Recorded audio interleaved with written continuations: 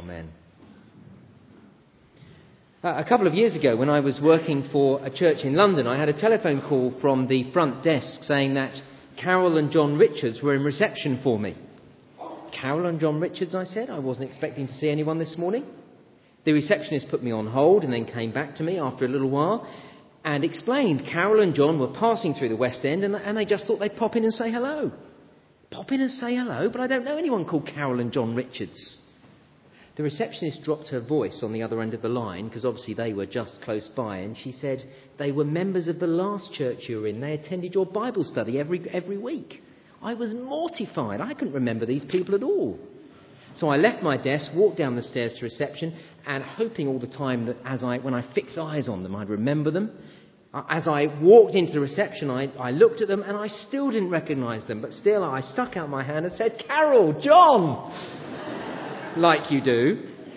And they said to me, "You're not Paul Williams."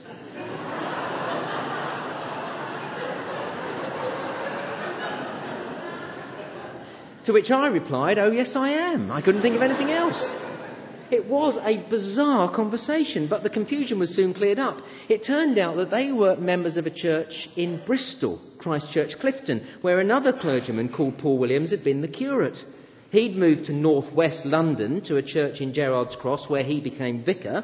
And when Carol and John heard that Paul Williams was working at All Souls Church in London, they assumed that it was their Paul Williams, as they put it.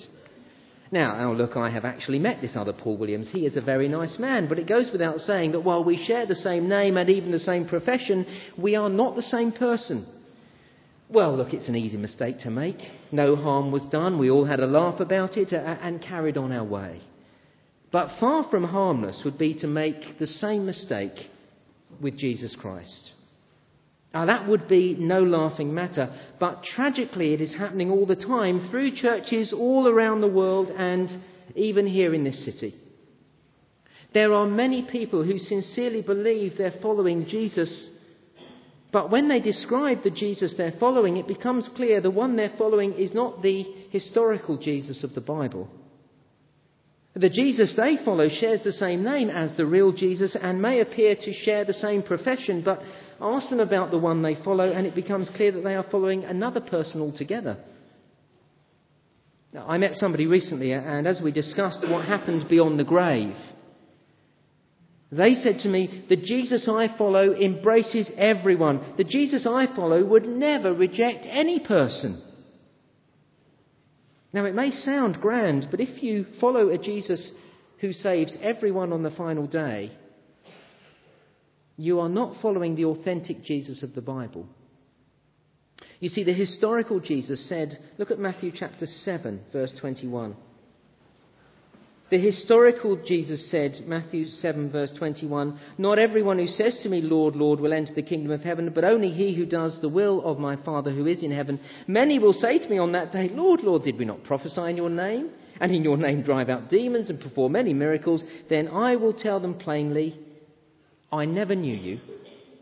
Away from me, you evildoers.'" Those words bring this issue into very sharp relief. What a tragedy it would be to get to the end of our lives and to find ourselves in a heavenly reception area and for Jesus to walk in and for you to say, "You're not Jesus Christ." What a disaster to discover at that moment that all my life I have been following another person. Someone who shares the same name but who is not the same person as the real Jesus. What a calamity to hear the all-powerful creator of the universe say to you, or to me, chapter 7, verse 23, "I never knew you. Away from me, you evildoer." It would be a catastrophe beyond description, but it is such an easy thing to do. For there are many Jesuses being proclaimed today. And not just out there in the big bad world, but in the church. In the church worldwide, you can find a plethora of Jesuses, and they all appear to be authentic. There is something true about all of them. A large church movement from Australia and now spreading across Britain and the US presents a Jesus who promises employment and wealth and material blessings to all real followers of his. I can think of a famous evangelist who speaks of a Jesus who promises health, healing anyone who has enough faith.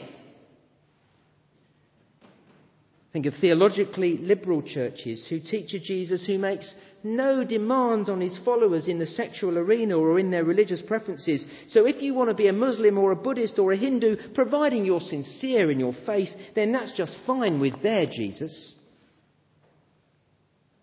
Now, do you see there are many different Jesuses out there, and you will discover all the Jesuses that I've just described in churches in Sheffield. Now, it is pretty obvious why following another Jesus appears to be so attractive. Who doesn't want to be wealthy or healthy?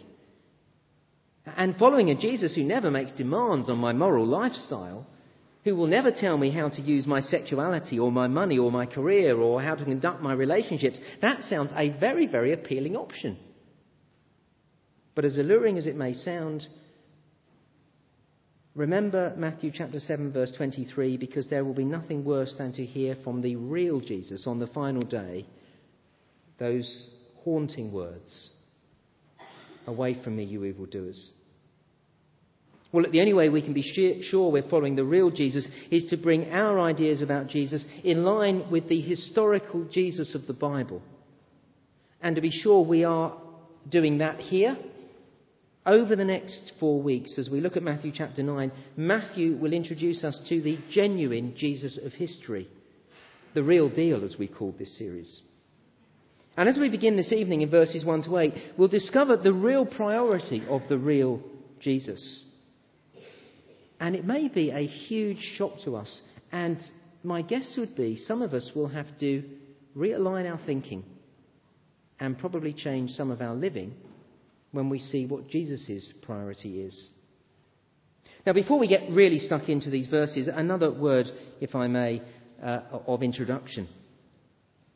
What do you think is your greatest need? What is your greatest need? I know if you're an Australian, your greatest need at the moment is you get a decent rugby team, but that apart, what is your greatest need? Students, what is your greatest need?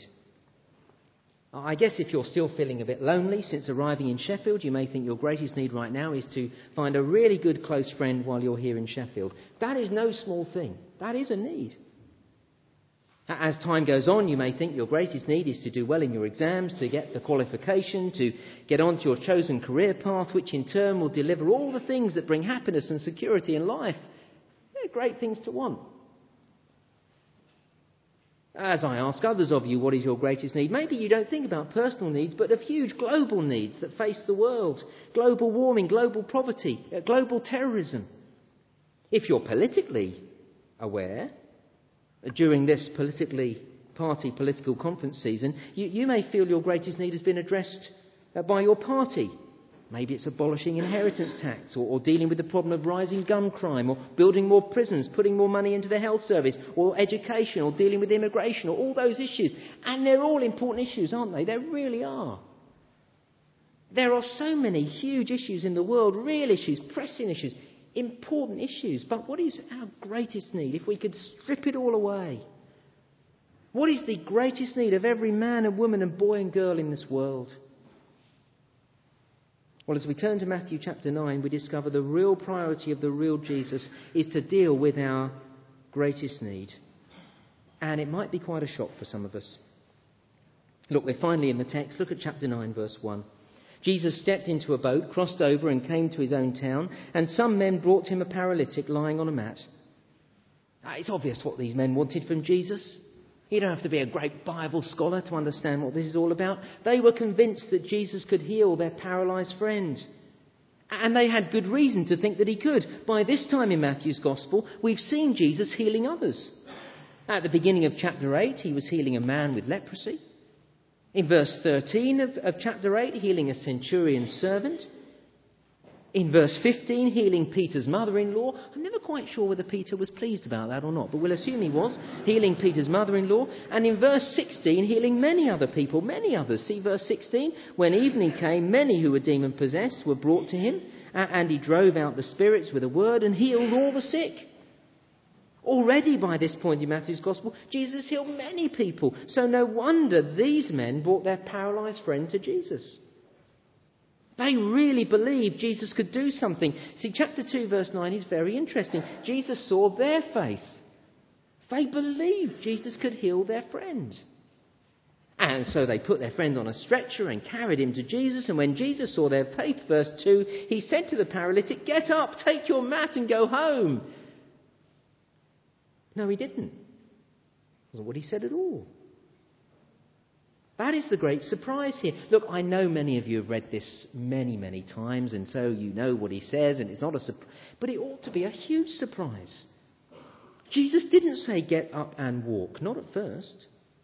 But that's what they wanted him to say. And really, as we're reading through Matthew's Gospel, that's what we expect him to say, isn't it? Particularly after we've seen all we've seen in Matthew chapter 8. But what he actually said was, verse 2, "Take heart, son, your sins are forgiven." Now, if that is a surprise to us, and it should be, it would have been devastating to the paralysed man and his friends. What a disappointment this Jesus is. The real Jesus. It's obvious what this man wanted. He wanted his legs healed. It's clear he needed his legs healed. But here is Jesus talking about forgiving his sin.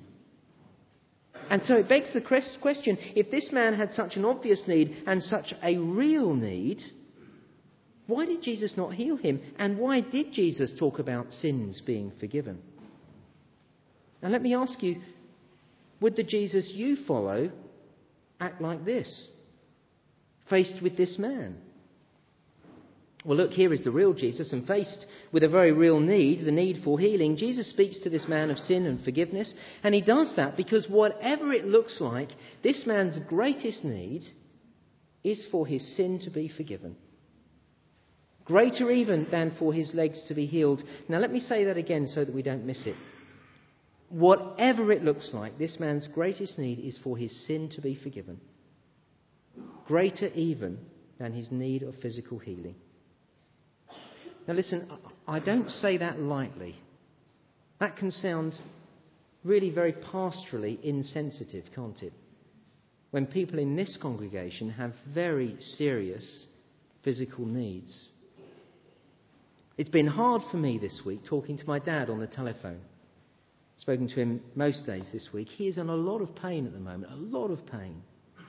He's had an operation to deal with a serious infection in his leg, and he is in extreme pain most of the time. It's hard to hear that. What Dad would do to be free from the pain that he's suffering. It's hard to think of my dad in pain. I do pray that he would be free from that pain. But what is my dad's greatest need? Well, it's the same as this man and every person who's ever walked this planet. Our greatest need is that our sin is forgiven.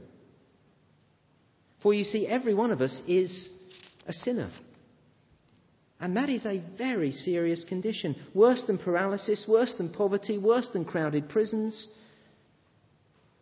Now, I've just made a big statement. And let me step back a bit. See, most people I meet get edgy when there is talk about sin. Many people misunderstand what sin is. When I say your greatest need is to have your sin forgiven, when I say you're a sinful person, I'm not making a character judgment on you. I'm not saying you're a particularly bad person or that you're a social dropout. I'm not saying you're sexually perverse or financially crooked. This is not character assassination or defamation, but it is very serious. Because a sinful person is one who says no to God. Someone who doesn't want God to rule over them. Oh, we may believe in God, we even say our prayers, we may be religious and even attend church, but we are still all sinners. Before I became a vicar, I used to work in the newspaper business. And like any other guy in his 20s, I had huge ambition. I wanted to climb the corporate ladder. And the next rung on the ladder was my boss's job. I used to imagine having his job. In his company BMW, I had a company Mini Metro. I wanted the BMW. And I wanted his office. Oh, especially his office. It was a huge office with huge kudos. From time to time, I imagined being the newspaper sales and promotions manager, occupying that office and sitting in that magnificent swivel chair behind the boss's huge desk. I wanted his job. Not that I'd have ever told him that. He was a scary boss. So I never told him that I had his eye on his job and his car and his office. But one day, at the end of the day, when everyone except the cleaners had gone home, I had to drop a report onto his desk so that he'd have it first thing in the morning. And as I went into his office, I found myself with an opportunity to try the office out, to give the chair a bit of a test drive. And so I did. I sat down behind the desk, and to be sure that I really felt the part, I decided to pick up the telephone and call a mate. And as the telephone rang, I put up my feet on the desk, and at precisely the time my friend picked up the phone, my boss walked into the office. And that was the moment when we both turned a very deep shade of red, but for very different reasons. And I said, "Oh, why aren't you at home?" And on reflection, I now realise that I was in no position to be asking him the questions, even though I was sitting in the boss's chair. And I think it was then that I decided that I really ought to become a vicar. Or maybe it was then that he decided that I should become a vicar. But anyway, the point is, it was a horrible moment. And if that was bad for me, and it was, can you imagine how bad it will be when one day you and I discover that there we are, bold as brass and as large as life, sitting in God's place, on God's throne. And he walks in and we realise that all our lives we have assumed his position. Can you imagine what the living God will think of you and me? But you see, that is what we've all done. One way or another, we've pushed God out, probably very politely, because we're middle-class people who live in Forward, many of us, so we're very polite. But all the same, we've pushed him out and we've assumed his position. We've thought we're number one, not him any longer. That's what we've all done. And that is why our greatest need is that we're forgiven. Forgiven for pushing him out of our lives. Forgiven and ready one day to meet the living God. Because to meet the living God and not to be right with our Maker is the most calamitous thing that can ever happen to a human being. A bigger problem even than paralysis or loneliness or hopelessness or anything else. Because this issue will determine where we spend the whole of eternity. And that is why Jesus said to this man, "Son, your sins are forgiven." Not because he wasn't interested in the man's legs, but he knew what was his biggest problem. But until we understand that, Jesus' words will not only be a surprise to us, they appear to display a remarkable lack of concern and care. No doubt then, Jesus' words were a disappointment to the paralysed man and his friends, but to the religious leaders in the crowd, Jesus' words were blasphemy. Look at verse 3. At this, some of the teachers of the law said to themselves, "This fellow is talking blasphemy." You see, sin, as we've just thought, is an offence against God. Sin is to sit in God's place. And so only God has the right to forgive sin. The teachers of the law knew that. Well, of course they did. They were teachers of the law. They had PhDs coming out of their ears. They were theologians. And that's why they reacted to Jesus as they did. As Jesus forgave this man his sin, it seemed to them that here was a man taking God's place, the very thing that we've just said is so bad. And that's why they accused Jesus of blasphemy. Now again, as we see this, I have to ask, would the Jesus you follow take God's place? The real Jesus. Do you believe in the Jesus who does this? The teachers of the law were outraged by it. Here's the question, were they right to be outraged? Was Jesus guilty of blasphemy? But of course it all depends who he is. If he is just a man, then yes, he is indeed guilty of blasphemy. If you're following a Jesus who is nothing more than a man, or maybe just a prophet but not God, then here he is blasphemous. You're not following the same Jesus. The question is he just a man? Well, the first three words of chapter 9, verse 4, go some way to answering that question. Verse 4, knowing their thoughts. Knowing their thoughts. Verse 4 is very scary. Without them having uttered a word, Jesus knew what the religious leaders were thinking. Have you ever been in the presence of someone and you think they know what you're thinking? You know, headmasters seem to be like that, don't they? Head teachers. You ever be in their presence? You always think they know what you're thinking. It's very scary. Of course they don't, but you think they do, and that's very, very disconcerting. Here is someone who does. Whether you think he does or not, he does. That is very scary. He's seen and heard every thought of yours. Every thought.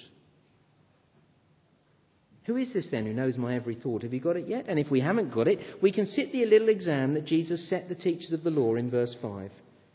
Well, I'll read from verse 4. Knowing their thoughts, Jesus said, "Why do you entertain evil thoughts in your hearts? Which is easier, to say, your sins are forgiven, or to say, get up and walk?" There's the exam. Now look, students here, if your exams are as easy as this one, then you are on for a winner. Your degree is going to be a cinch, because this is my kind of exam. It's a multiple choice paper. There are only 2 possible answers, and so you have a 50-50 chance of passing the exam, even if you don't have a clue what the answer is. So which is easier, verse 5? To say to your sins are forgiven, or to say to a paralysed man, get up and walk? Which is easier? Well, if you think about it for a while, it's very easy. Imagine the situation this evening. Imagine there was a paralysed man before me now. I could easily say to him, your sins are forgiven, because there's no way of checking. You wouldn't know if it was true or not. He wouldn't know. No one would know, because you can't see sins forgiven. But if there was a paralysed man in front of me and I said, get up and walk, well, you'd soon know whether I was genuine or not, wouldn't you? The point is, you see, it's easy to say your sins are forgiven.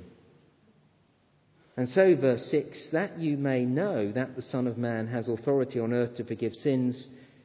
He said to the paralytic, get up, take your mat and go home. And the man got up and went home. This is how one commentator explains it. Donald Hagner says this: since any charlatan can claim to forgive the sins of another, Jesus decides to demonstrate the unseen by the means of the seen. See, Jesus did this miracle to prove that he was more than a mere man, that he was God, and that therefore he was perfectly qualified to forgive sin, because sin was against him. And it was an astonishing miracle. Again, those of you who are familiar with these things, please, when you read the Bible, try to be amazed by it. Even if you've read it loads of times before, you see, not only did Jesus heal the paralytic, but it was instant. Verse 7, and the man got up and went home. Caroline and I have just celebrated our 15th wedding anniversary. So my mind's been going back to our honeymoon. We honeymooned in New Zealand, because that's where she's from. As you can imagine, I have many wonderful memories from our 3 weeks down under. It's fantastic. I'd like to be there now, because France beat them yesterday as well. What a great day it was. Well, anyway, no, not such a good day in our home. Don't tell Caroline I just said that. But anyway, there we are. I'd like to be there. But as many happy memories as I have of our honeymoon, I'll never forget one moment when we came back from our honeymoon, as I opened a note that told me that a 19-year-old from the congregation, Mark was his name, had broken his neck playing rugby. 2 years later, I had a telephone call at home from my mum to say the same thing had happened to my cousin Nick, again playing rugby. Both these men are still in wheelchairs. If either of them were to regain the use of their legs, it would be remarkable. We would call it a miracle. It's been years now. As the sensation came back into their legs and they were able to move their legs again, most of you, because you're medics, would be able to tell me they would need months and months of physio to build their muscles again. It would be a miracle. It would be a miracle. But it would be nothing compared to this. See, here, verse 6, Jesus said, get up, take your mat and go home. And verse 7, the man got up and went home instantly. Who can do that? Well, that's a question that's easy to answer, isn't it? Who can do that? Only God. And that is why Jesus healed this man, to prove that he was God and to demonstrate, therefore, that he was not blaspheming when he forgave this man his sin. It was a spectacular miracle. No wonder the crowd were awestruck in verse 8. But again, what an amazing verse 8 is. Did you notice it when it was read, or did it just sort of sweep over you? Look at it carefully. It is remarkable. Verse 8, when the crowd saw this, they were filled with awe, and they praised God who had given such authority to men. Do you see the point? They've missed the point. They marvelled at the miracle, but they missed the point completely. Verse 8, the crowd praised God who had given such authority to men. That's not the point of the miracle. The point is not that God had enabled men to do this miracle. The point of this miracle, verse 6, is to show that Jesus, the Son of Man, the one who has been given all authority from God, the Son of Man in Daniel chapter 7, the one who has all authority over all things in the whole universe, that one, the Son of Man, has authority and has authority to forgive sins. But the crowd missed it. They praised God because God had given authority to men. No. And how many people who follow Jesus, or these many Jesuses, are just like the crowd that day who missed the point. Many Christians today marvel at the miracle and think that the miracle of healing this man's legs was the most important thing that happened that day. No. That's not the point at all. The point is, the real Jesus teaches us here that our greatest need, and therefore his priority, is to forgive sin, and he has the authority to do that. Well, as we close, what does that mean for us? As we've met the real Jesus and as we've seen his real priority for life, what will that mean to us as we come face to face with the real Jesus? Well, the obvious thing is that we need to make Jesus' priority our priority. Above everything else, if we get this, we will want others to be ready to meet their Maker, so that they won't hear chapter 7, verse 23, "Away from me, you evildoers, I never knew you." Now, please don't mishear me or misquote me. This is not to say that nothing else matters. I have not said tonight that the Christian has nothing else to say on any other issue. If Christianity is true, it will engage with every issue of life. Of course it will. Of course it will. If this book is true, then you will find that it gives you a complete and rounded world view, so that you have something to say on all those global issues, global warming and global poverty and global terrorism and anything else. It will tell you about sport, and it will tell you about pleasure and the arts. It will tell you about everything. Of course it will. But here we discover Jesus' priority. It is the salvation of men and women. And if I bring my life in line with his priority, that will influence how I use my time, my money, my strength, my abilities, my gap year, my university days, my retirement, my leisure, my everything. I will have this as my priority. Secondly, we will want to bring people to Jesus. You see, the paralytic's friends are a great example to us. They hadn't quite got it, but they're still a great example. They brought their friends to Jesus, and verse 2, Jesus saw their faith.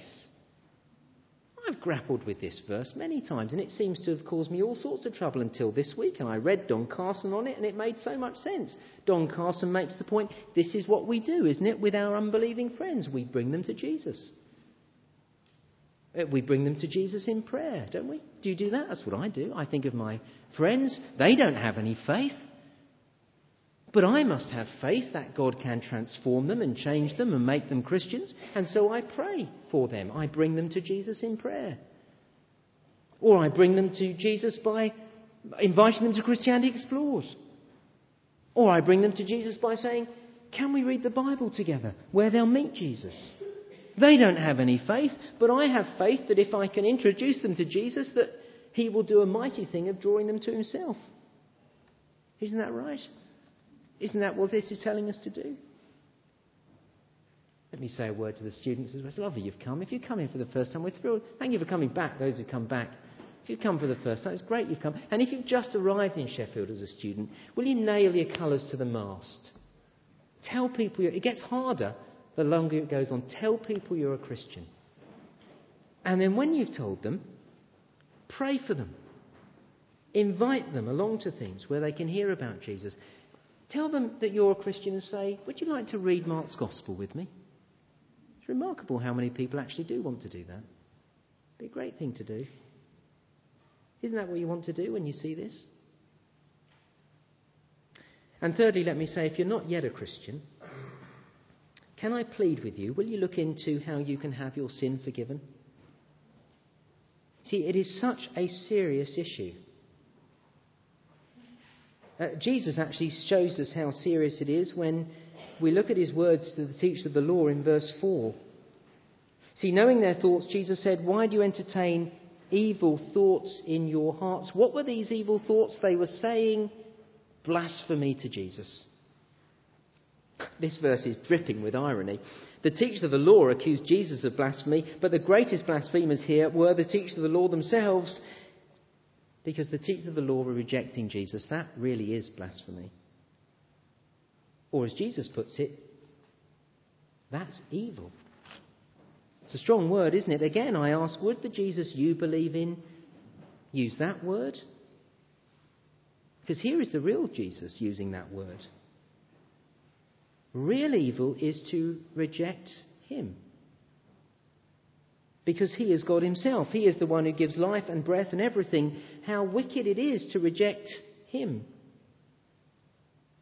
And as we've seen already, we are going to meet him one day as our judge. And that is why it's so important to be forgiven. But listen, the good news is you can be. You can be forgiven.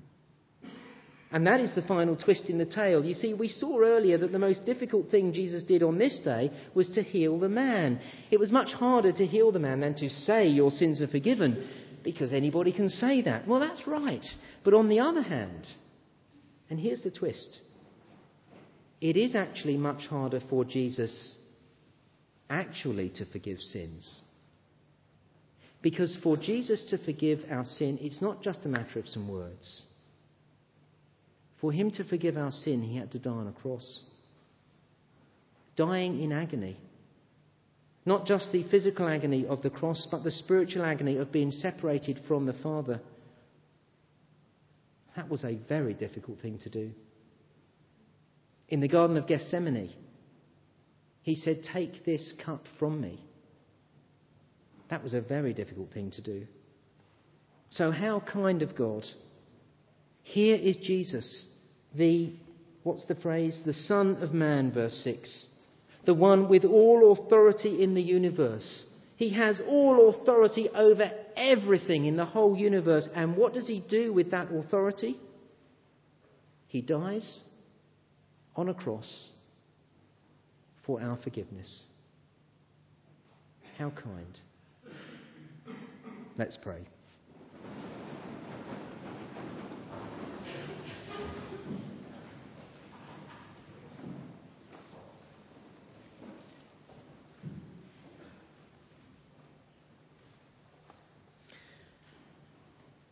Oh, our loving Heavenly Father, it is compelling to come face to face with your Son in the words of Matthew's Gospel. We thank you that even though many of us have perhaps read these words before, they're no less thrilling and exciting as we come face to face with the author of life itself. We thank you for showing us the real Jesus. We pray that you would help us to guard against following the charlatans that would pull us to follow another Jesus. A Jesus who at times looks so attractive and yet can't deliver. And as we see this real Jesus and see the real priority he has for the forgiveness of sin of men and women, we pray you'd help us to be obedient, those of us who are Christians, that we too would have that priority. And we pray for unbelievers among us. Please give them courage to want to look into these things. And we would ask these things through Jesus Christ our Lord. Amen.